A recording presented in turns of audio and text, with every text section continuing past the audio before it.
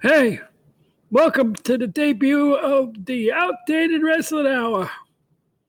Not like today's wrestling. No, the old stuff. The old Vern Gagne and Bruno Sammartino and Chief J. Strongbow. Buddy Rogers. The old stuff. You know what I'm talking about? Not like today where it takes them 20 minutes to walk to the ring. And they got that bing, bang, boom music playing and the fireworks going off. Shameful. Uncivilized. Anyway, it's the Outdated Wrestling Hour.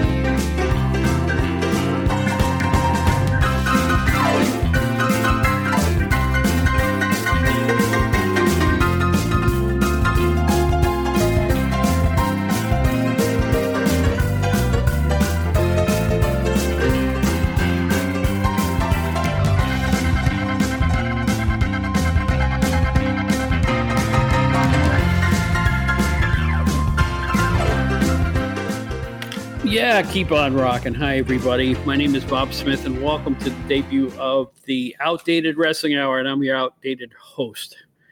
Hope everything is fine. I'm glad to be back podcasting. I didn't know if I was going to. It's been a little controversy in the air, and anybody who knows, we know there's an 800-pound gorilla in the room right now, and it's the fact that I was on another podcast for the better part of a year, and I no longer am there. I'm going to take the high road about this particular topic and not say much about it. However, I will say this. Recently in January, I was noticed as not being on that podcast, and I was overwhelmed by the responses I got from just about everybody I knew, and a lot of people I didn't know. That was the most exciting part about it to me. Where are you? We don't hear you on the podcast. We miss you. It was incredible. I had at least 100 responses in the first 2 days after the broadcast, and that was simply from Patreon, not even before the podcast went live for everyone a few days later. I just want to wish everybody with the podcast I was associated with earlier great success with it. I hope it all works out for everybody involved. I could say a lot about it. I'm not thrilled about it.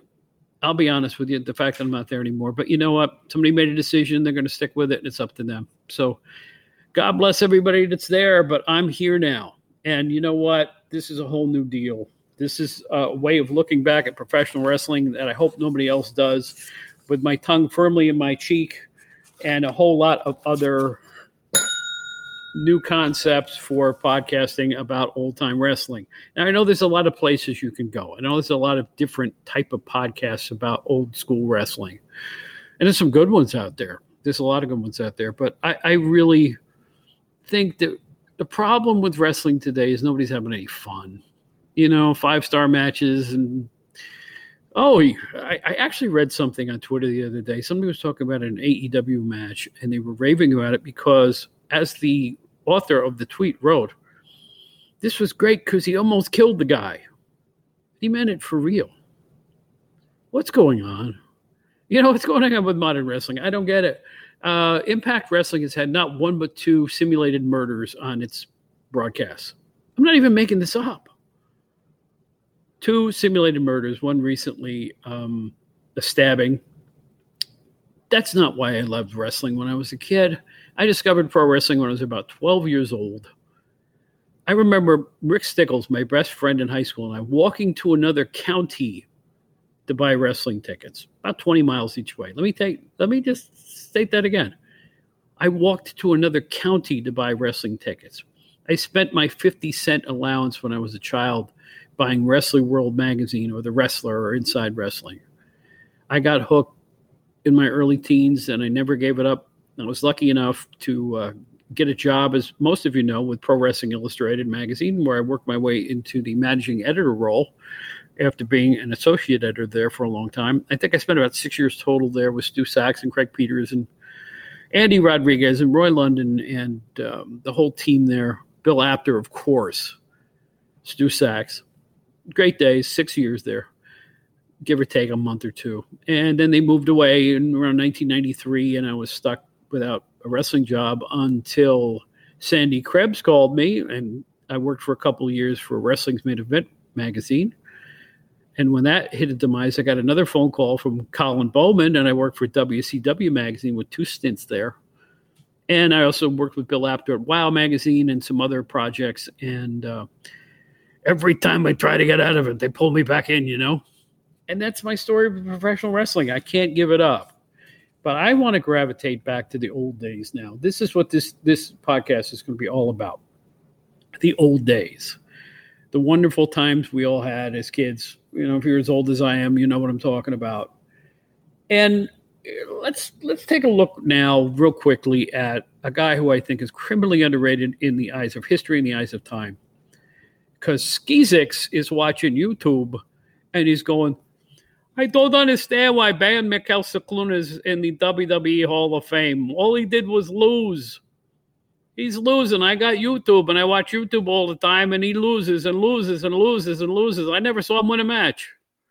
Well, Skeezix, I got to tell you, you got to get a history book. You got to read up a little bit. Get some old wrestling magazines. Talk to your dad. Talk to somebody. Talk to Grandpa, I guess, at this point. Because Baron Mikel Cicluna was a main eventer between 1966 or so, and I would say till about 1974. And he had a really nice career. All right. He just happened to be a nice guy who enjoyed working for Vince McMahon Sr. and the World Wrestling Federation and was loyal, and he stayed there. He didn't travel a lot in the last decade of his career or so. And he was willing to accept any type of match he could get, and he seemed happy doing it. At least that's the story I get from the other old-timers that I talked to when I was with PWI. I never got to meet the Baron, but I always wanted to because, to be honest with you, he was my favorite growing up.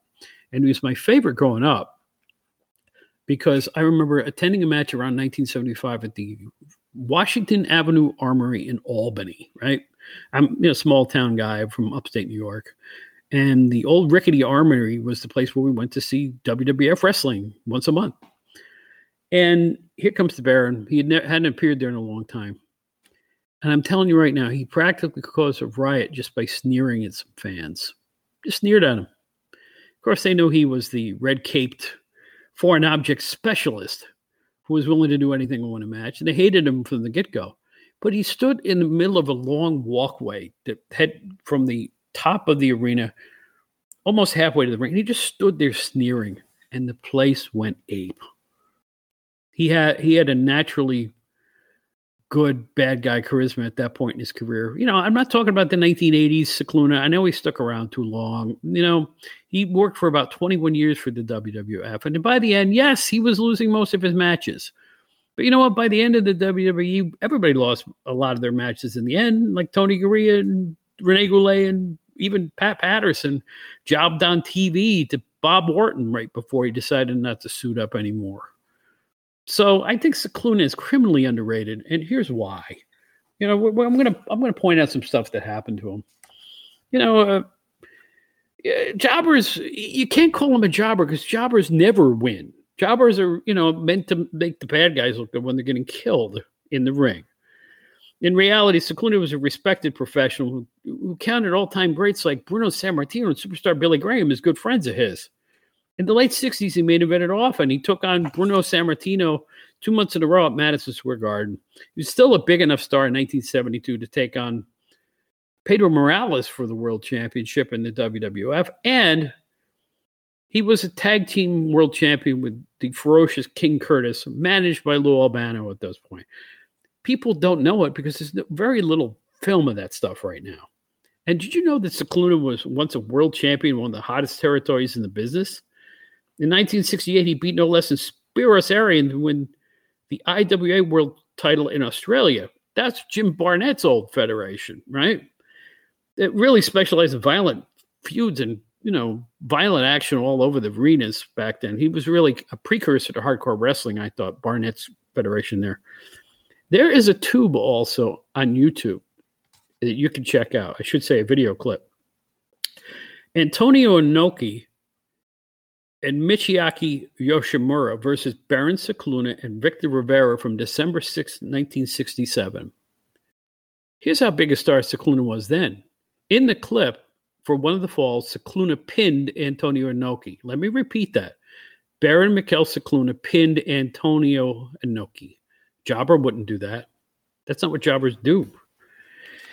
Now, I'll be the first to admit, Cicluna stuck around a long time. He milked the foreign object bit for years and years and years. But he was a dependable hand who helped put people over in a professional manner, and he enjoyed it even in the last decade of his career.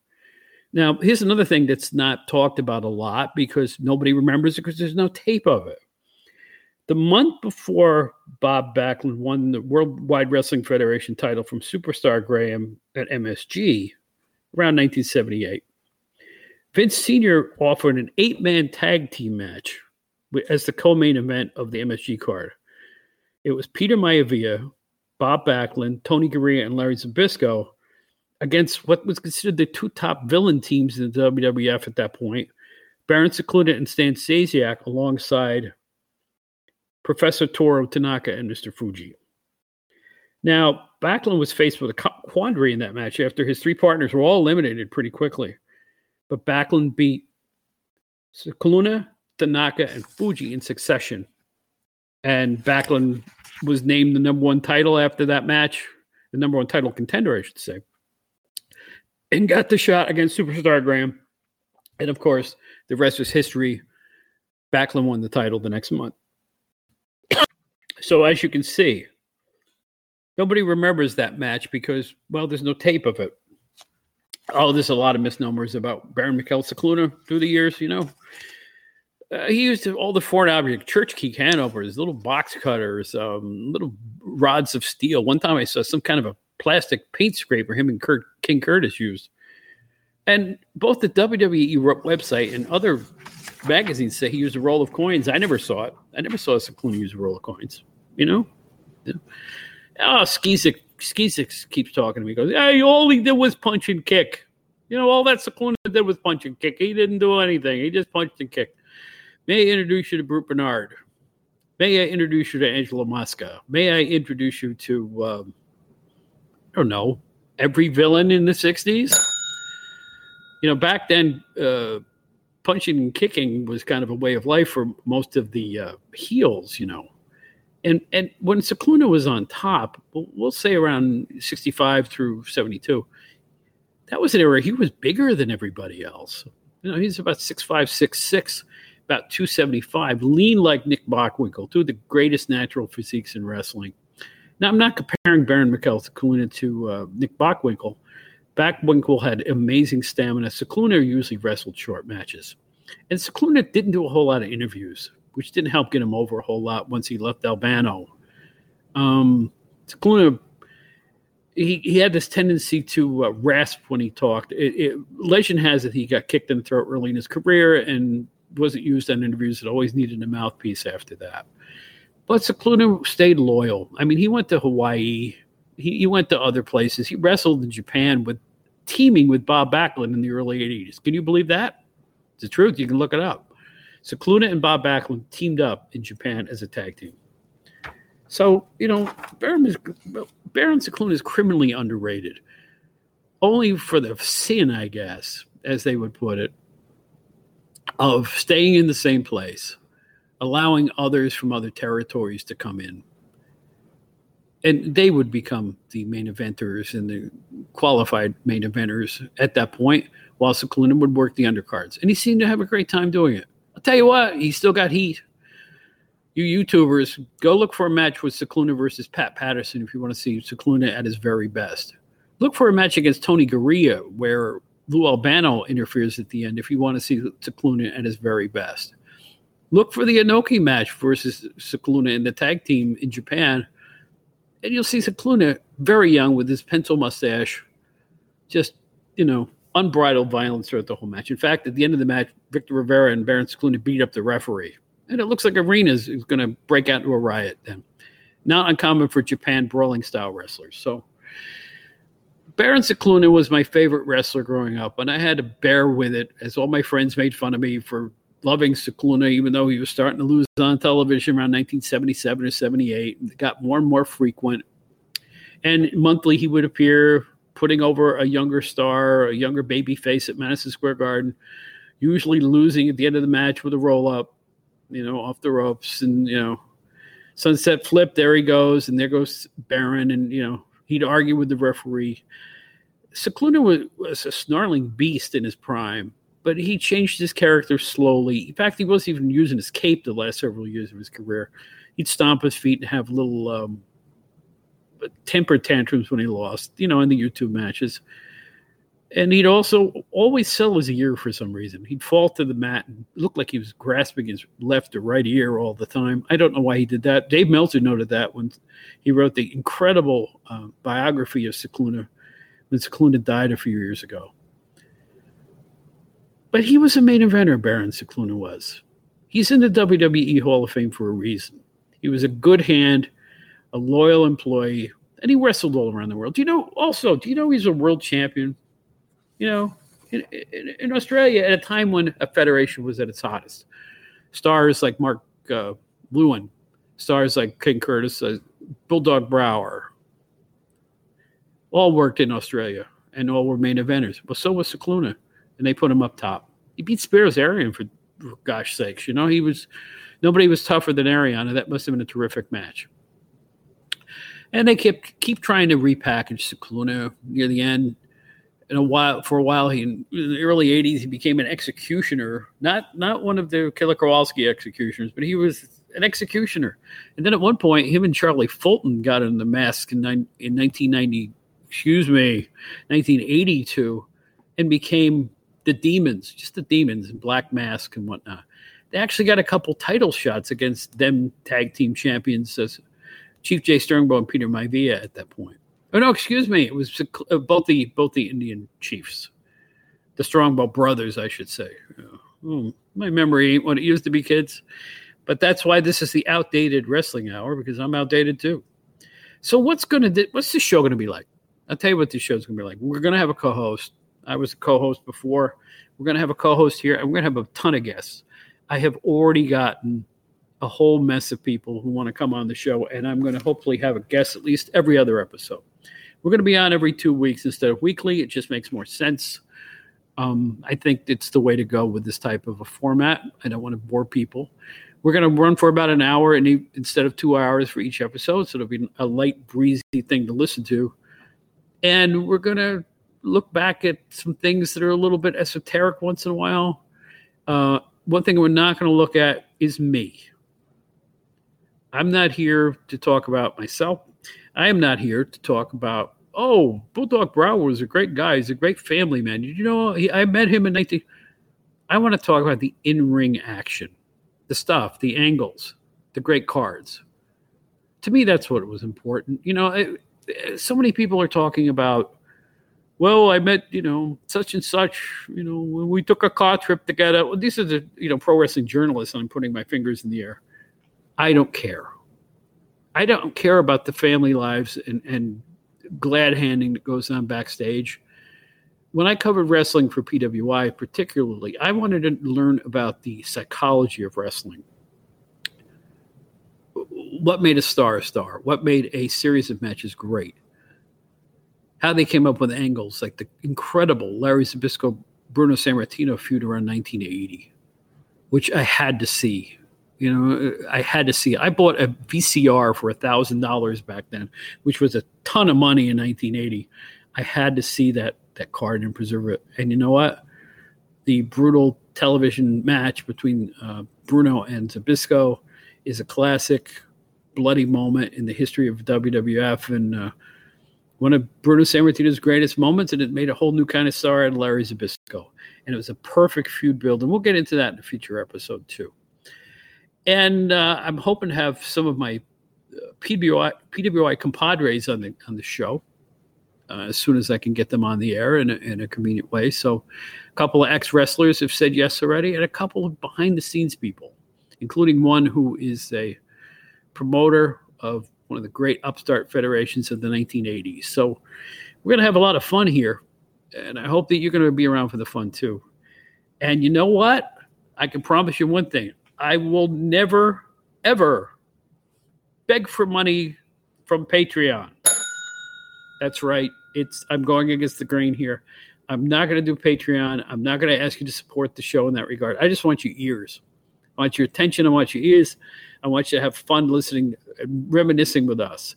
If you're an older wrestling fan, this is going to be the perfect show for you. If you're a younger fan, I hope that you will try to listen and try to learn about what the differences between the wrestling from the 70s, 80s, 90s to today's wrestling and today's stars. It has changed a bunch.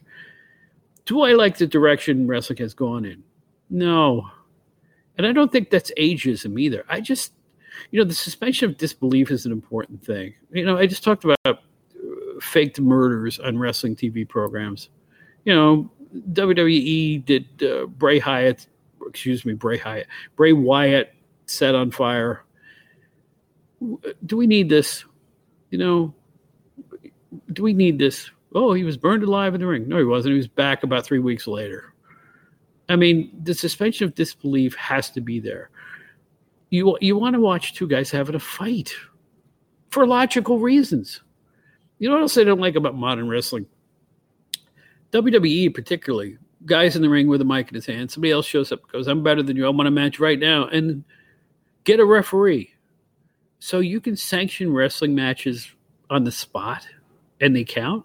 I mean, it just happened with Charlotte Flair regaining the women's title in WWE. I don't get it. That's not a sport.